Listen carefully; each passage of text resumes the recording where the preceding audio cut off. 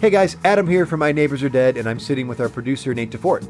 Hey everybody. So you may already know that we have a Patreon page, but what you may not know is by donating a small amount, you can get all kinds of swag, behind the scenes footage, and way more from checking us out. We really love doing this show, and your support means the world to us, and it makes it so much easier for us to do that. We have a bunch of cool stuff, like Nate said, that we want to get to you.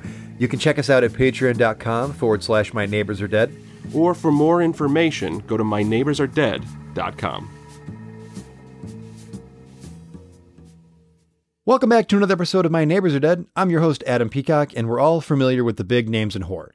Freddy, Jason, and the sisters. But who we're not familiar with are the ones just outside the terror. The ones who didn't get to tell their tale. Now, nobody likes to be left out of a goings-on, especially when that event threatens to rip apart your very reality. This week, I sat down with a local Maine resident who, as it turns out, was lucky he missed the party.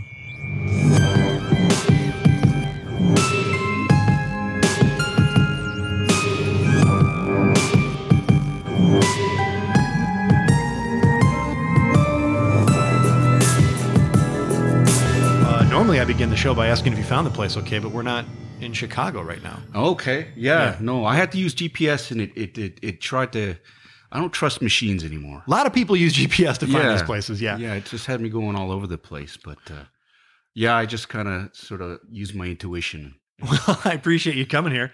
I'm talking to Andy Redding. Andy Redding. Yeah. From Bridgeton, Maine, right? That's correct. Well, not originally. I mean, my family lived there for a while. We kind of moved all over the place. But Bridgeton was a place that we lived for a long period of time. We started off actually in Colorado for a bit, and then we moved to Bridgeton after my dad kind of had he kind of got fired from this job over, he's part of a cleanup crew over there and just had enough. And anyways, we relocated to Maine because apparently nothing happens in Maine. So here we are.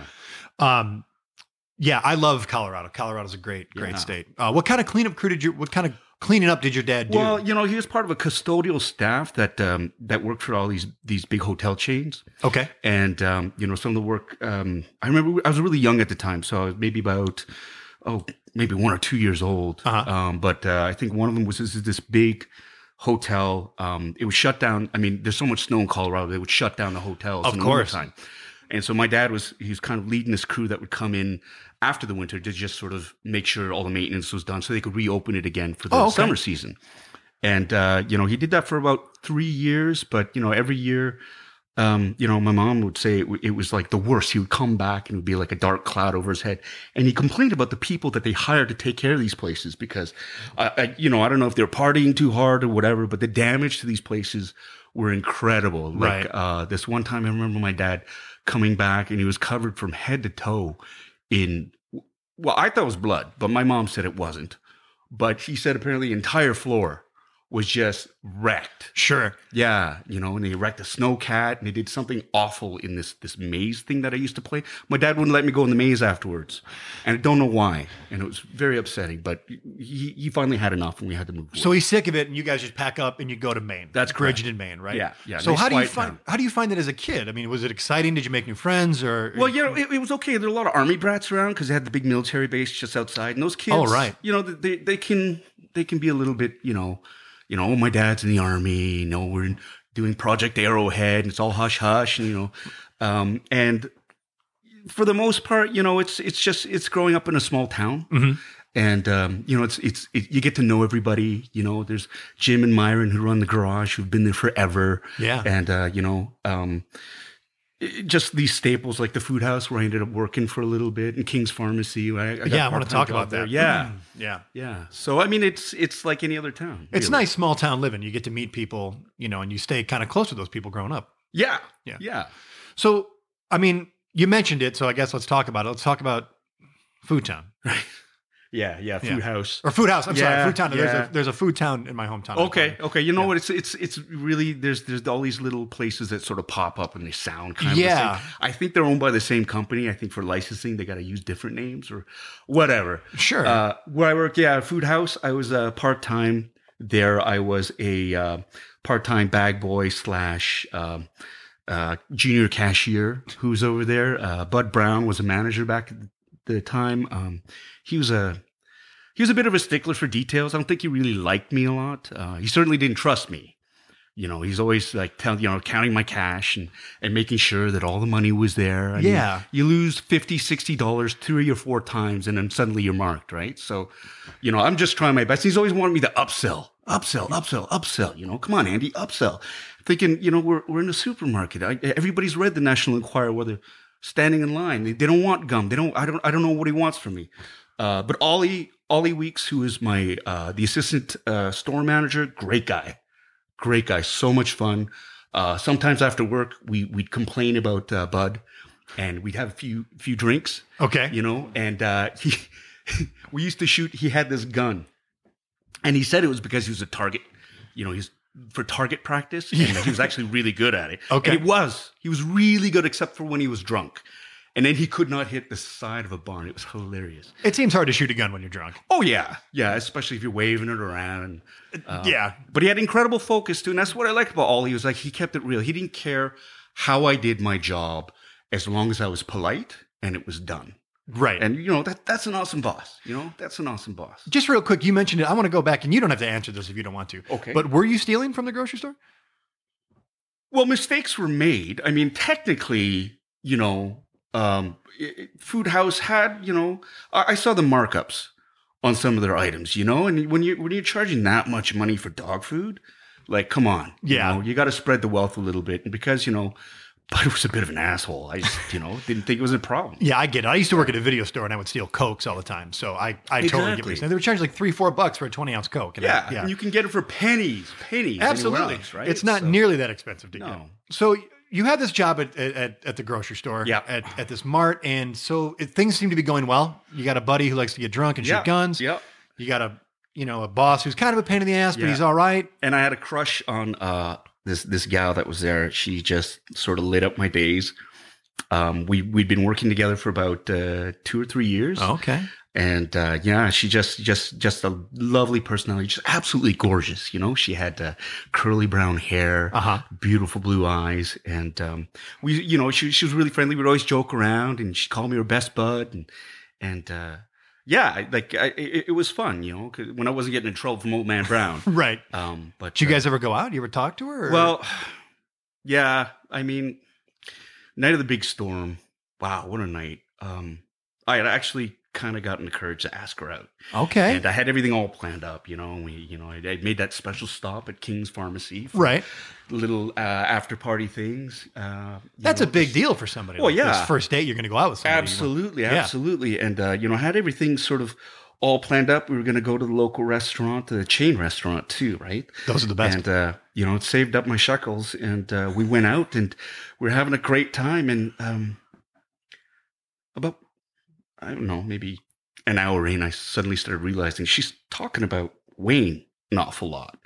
Wayne this, Wayne that. Wayne Jessup was this guy she had a crush on, apparently. Oh, man. All through high school. He was in the military. Private Jessup. Yeah. You know, and I guess I kind of stopped. I said, well, why you keep talking about Wayne? Like, you're here with me. On your date, right. Yeah. And she kind of stops at date. Oh, I'm sorry. I thought we were just friends going. Yeah, she thought that was really that was embarrassing. That was really embarrassing. That's tough, Andy. I'm sorry to hear that. That's okay. You know, it's just that's life. That's what happens, and you kind of suck it up, and you kind of go, great, Wayne Jessup, who thinks he's all that in a bag of potato chips because his uncle used to be the colonel at some base in Cuba. I did some research. Yeah, and this guy, he actually got fired and arrested for killing a guy on the base. Yeah. So go figure that. But whatever, the heart wants what the heart wants, right? Yeah. But here you're sitting, somebody who's not related to anybody or yourself been arrested for killing anybody. Yeah. And you're out with this girl and, it's exciting. And she's talking about this other guy. Yeah. So what do you do? How do you recover from that? Because I was on a date one time and a girl was getting texts from another guy. And I saw they were talking about meeting up after our date. And that was devastating. Yeah. Well, I manned up and I said, okay. So I guess we're not on a date then, and we're just friends. And I sat and I listened to her. The entire time. I was the bigger man, and I made sure she got home. The storm was just starting too, and I remember this. And I remember going back after I dropped her off, going right back to the bar, and I just started slamming back Jägermeisters. Ooh, that'll do it. Just going, just like another boom, another boom. And I don't know what happened. The storm was raging at this point, and I was stumbling around as the wind was blowing, and I kind of got turned around, and I ended up at Mrs. Carmody's house. Oh no! Yeah, like she loves the Lord. She does, and she was on the porch, and she was like arms out, saying, "The power of God, come witness." Yes, and she was just like she had a fervor, like she had a glow to her, you know what I mean? Almost like she was excited? She was turned on. Really? I'm going to say it. Okay. She was, I don't know how it happened, but somehow I ended up inside, and Old Lady Carmody was my first sort of real experience with an older woman. She was, for somebody who was very, very religious, she was very knowledgeable about human anatomy. We did things that were, I still can't believe it, you know? It was one of these, like, you ever role play before? I mean, I've seen videos and stuff. Yeah, so like, but I had this Roman centurion outfit on, and she kept wanting me to just make her clean and just like absolve her of her dirtiness and her nastiness. And so this is like a biblical role. Yeah, no, this was it was incredible. And then I just remember just swirling into this haze of blackness and a big smile. And that was the storm of 2007 for me. So you go from this date, where the girl you like starts talking about somebody else, and you wind up like a Caligula party with this woman. I know.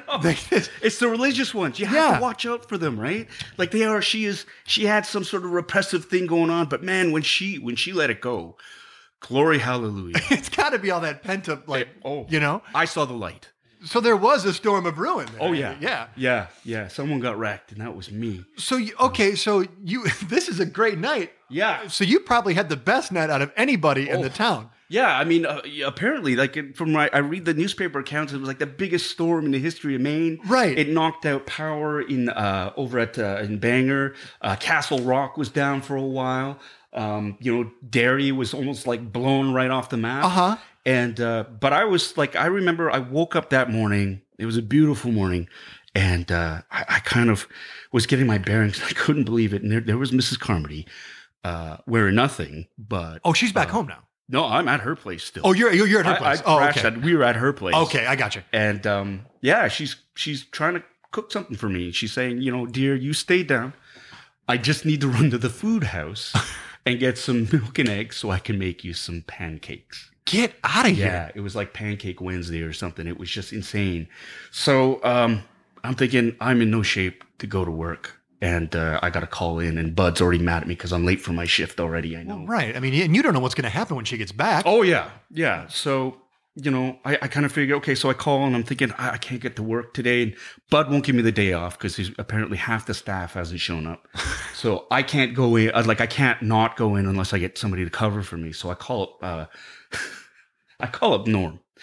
Norm he's a kid. He was a kid on the staff. He was a bit of a douchebag, just Norm who thought he was like, 10 sizes bigger than he actually was. Norm who had a big chip on his shoulder. And I got Norm to actually take home life. Yeah. Well, he's just, or sometimes an asshole's just an asshole. You're right. Sometimes an asshole is just an asshole. Yeah. And Norm didn't mean to be an asshole, but he kind of was. Yeah. But he was a good kid. So he took my shift, and I said, hey, you know what? At first he wasn't gonna, but I said, the next time I work at King's Pharmacy, I'll see if I can palm a few Percocets for you and slide them your way, because I'm not a complete idiot. And so he jumped at it. You're a good friend, too. I am. I provide. If there's a need, right? Yeah. So I gave it to him, and he took my shift, and I fell asleep. I just sort of passed out, and then the next thing I knew, a bunch of Army guys kicked in the door, dragged me out, threw me in the back of a truck, and they were evacuating Bridgeton. So you're calm and relaxed from the loving. Oh, yeah. You got pancakes coming, and the next thing you know, you're being tossed in a truck. Yeah. What are your thoughts when you go outside and you see, I guess, other creatures from another dimension, monsters running havoc? It's all this mist. You can't see a damn thing. Well, there wasn't very much mist when I woke up. Okay. and I feel kind of embarrassed because apparently I missed the party. Everybody saw these fantastic things, and part of me thinks it's one big joke, right? Because I was like, wow, I was the only guy in town who didn't see these 60-foot tall monsters with like birds flying around them, with these tentacle creatures or these spiders from another dimension. And I just I slept through it. Like, I mean, there were a bunch of army guys burning things in trees with the flamethrowers. You can get that anyway. And and there were cars that were flipped over, and I guess there were blood spots all over the place. But I mean, really, we didn't have a chance. No, everyone was all freaked out. And this woman, she had her 2 kids, and she had an 8-year-old, and she kept saying, this is what happens. This is karma. This is what happens when you don't show a lady home. I didn't know what she meant by that, but like she kept going on with that. And one of the last images I remember was we're driving down the interstate, and there's a guy in town. He's kind of a hotshot artist. He used to do the posters. Oh yeah, for the movies and whatnot. Yeah, Mr. Drayton. Oh yeah, David. And he was upset. Sure. Yeah, I don't know what he was upset. He was really, really upset. Now I think it's because the army guys wouldn't let him take his Land Rover with us. But he was just, he was upset. So you don't know what happened, do you? To David Drayton?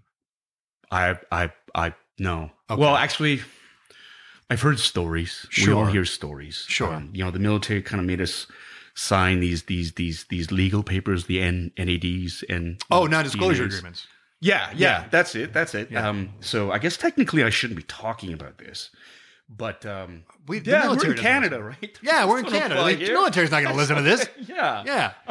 So from what I heard, he kind of snapped. Yeah.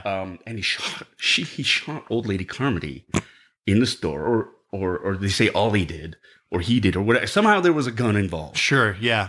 I kind of think it was maybe Ollie because maybe he'd had a little bit too much to drink. We'd been shooting before. Yeah, and he's waving it around. Yeah. He doesn't like Mrs. Carmody either, right? And I was kind of relieved, actually, because, I mean, I didn't want to have to explain to Ollie how I ended up in her bed, right? Right. So that kind of, I know it's a little bit selfish sounding to me, but that was a particular bullet that I dodged. So so what I heard was, they shot her. Yeah. And a bunch of them piled into his car that he loved so much, I guess. And it's a nice car. Yeah. It's an old Land Rover. Yeah, sure. it's nice. Like one of those searchlight thingies, if you're into that. Yeah. On the side. But then he went kind of nuts and unloaded on everybody in the car. So including his son. Yeah. Which is, I don't know if it's true or not, but that's the story I hear. Well, that's not a good rumor to have, I guess, about you. But no. Having Mrs. Carmody dead, you said you dodged a bullet. Did you think maybe you would have kept seeing her, or well, you kind of relieved that she was shot and killed? It is one of these things where, with a lot of time perspective, it's wherever the wind blows me. Certain days I kind of miss that really sort of iron-fisted, like, take control woman who basically was like biblically epic. Clean me. Yeah. Resolve me of my sins. Absolve me. And there's nothing like that cleansing to make you feel like $1 million. And then there's that other side of it where it's sort of like, it's kind of like sleeping with Mrs. Carmody is kind of like riding a moped. They're both really fun until somebody sees you doing it. I like that. And, that's good. I like that. Yeah. So I just didn't want that. So there are times. Yeah. Do you ever think about the girl you were on the date with before Mrs. Carmody? Sally? Yeah. Yeah. I heard she didn't make it out, unfortunately. Yeah, she's dead too. Yeah. But if it's any consolation, so is Wayne Jessup. So they're both kind of together. When God closes a door, he opens a window, right? There you go. Right. I mean, that's, if it's meant to be, it's meant to be. That's right. There you go. No better way to get rid of somebody who's taking your girl than straight murder. Well, I guess that's one way of looking at it. I don't know I'm not saying you should kill him, but yeah. No, I mean, it's like, Mrs. Carmody is kind of nuts, but hey, maybe you got a point. Maybe God did take care of Wayne for me. Maybe, yeah. Maybe he did. Maybe it's not so bad. How was your dad? Did your dad have to do any of this cleanup on here? I know your dad kind of in a custodial position with this. Yeah, afterwards. Well, here's the thing, because we moved to Maine, and he got this fat government contract to work for the military to clean up. Yeah. And after we got back, his group was charged with cleaning up the military base too. Oh God. And he was really upset after that. Like, my dad should really think about a different line of work, because I think the vein in his head keeps getting bigger and bigger every time. What's your dad up to now? He's semi-retired. Yeah. He relocated actually up to Derry, and he's thinking about starting a nice cleanup service there, because apparently they have a lot of floods in the sewers. So he's going to be working with a group to just try to figure out and clean up the sewers, because I think there's a bit of an issue with blockage down there. Yeah. So he's going to get back on the horse and clean up the sewers in Derry. Well, I wish your dad the best of luck, Andy. I think he's going to be really successful up in Derry. Thanks. Thank you so much for coming by and telling your story. I mean, this is the most romantic episode I think we've ever done. Yeah. So love finds a way. Love finds a way. There you go. Well, thanks for coming by, Andy. Oh, thanks for having me. Thank you for listening to My Neighbors Are Dead. I'm your host, Adam Peacock. The show is produced by myself and Nate DeFort, with editing done by Nate DeFort. Our original music was composed by Jesse Case, with additional music by Dane Halverson. Our artwork was drawn by Mark Nishan. Andy Redding was played by Paul Sun-Hyung Lee. You can catch Paul on the CBC series Kim's Convenience, which just wrapped its second season. Here are some free and easy ways you can support us that will have a huge impact on the show. If you're listening in a podcast player, make sure to subscribe and leave us a rating and review. You can follow us on Facebook, and we're also on Twitter at My Dead Neighbors. If you like this week's episode, tweet about us, Facebook about us, Instagram about us. Hell, if you're still on MySpace, do that too. If you're a big fan of the show and you want all kinds of extra stuff like swag, extra content, and updates on upcoming news and events, you can donate to the show by going to patreon.com/My Neighbors Are Dead. Thanks for listening, and we'll see you next week.